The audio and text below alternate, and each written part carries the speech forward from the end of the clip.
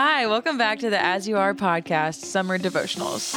All summer long on Tuesdays and Thursdays, we're going to be sharing 5 to 10 minute devotionals from all different people. So be sure to check back in after today.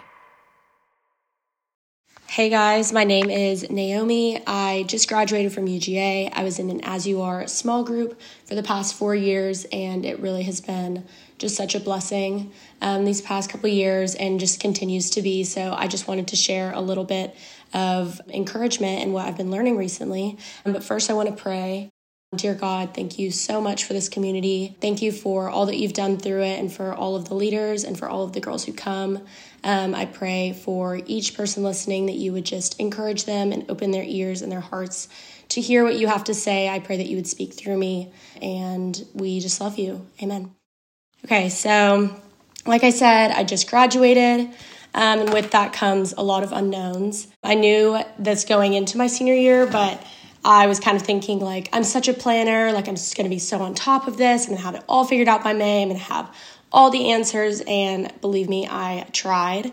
But time after time of trying to solidify a job, a roommates, a place to live, it was always a not yet. God was just telling me not yet, which was really frustrating. So I'm moving to New York City later this summer. But as I came to find out, everything happens super quickly. So jobs are all hiring immediately, like you need to be here tomorrow.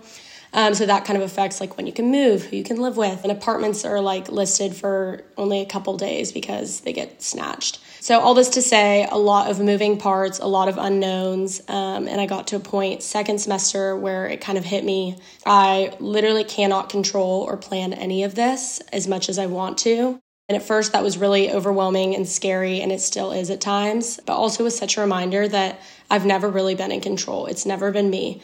It just made me think about all the times that I have had to trust the Lord and wait. And his plan is always so much better than I could have dreamed it or expected. And so I've been loving this verse in James. It's been really encouraging to me, so I wanted to share it. It's from James 3:17. It says, "But the wisdom that comes from heaven is first of all pure, then peace-loving, considerate, submissive, full of mercy and good fruit, impartial and sincere." And it's such a reminder to me that God's word is always good and loving and can guide us if we really take the time to ask and listen. I think a lot of times I ask God for things and just don't really take the time to listen to what he has to say in response.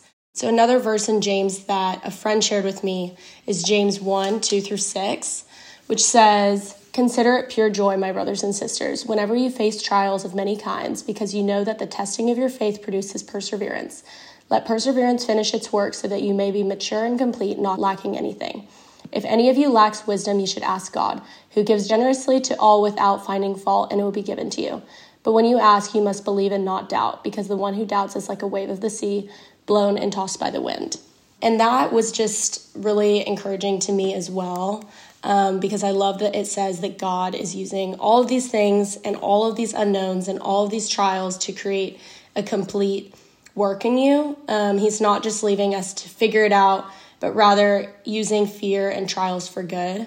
And then the next part of the verse that I love is that it says you should ask God for wisdom, but that you should ask boldly and without doubt. That was really cool for me because I think sometimes I ask God and just don't really fully believe that it's going to happen. Like, okay, God, like I pray that like you'll find me a job. And obviously, you know, we have to put in the work too and like work on all of that. But he's not just like leaving us to like figure it all out. He says you should ask boldly because he's God and he can handle it. I think it's really cool that if we really believe that God is who he says he is, then why would we not ask if he'll deliver on his promises? And so that's not to say that like his yeses will always be aligned with what we want and what we think is best, but it tells us that he is working and he will deliver on his promises to us. So whether you're in a similar season of unknowns or trials or maybe not, this was just so encouraging to me that God is working even when everything feels out of control, and that we can ask our bold prayers because he can handle it and he wants us to ask him and he wants to fill us with his wisdom. So I hope that this was encouraging to y'all, and thanks for listening.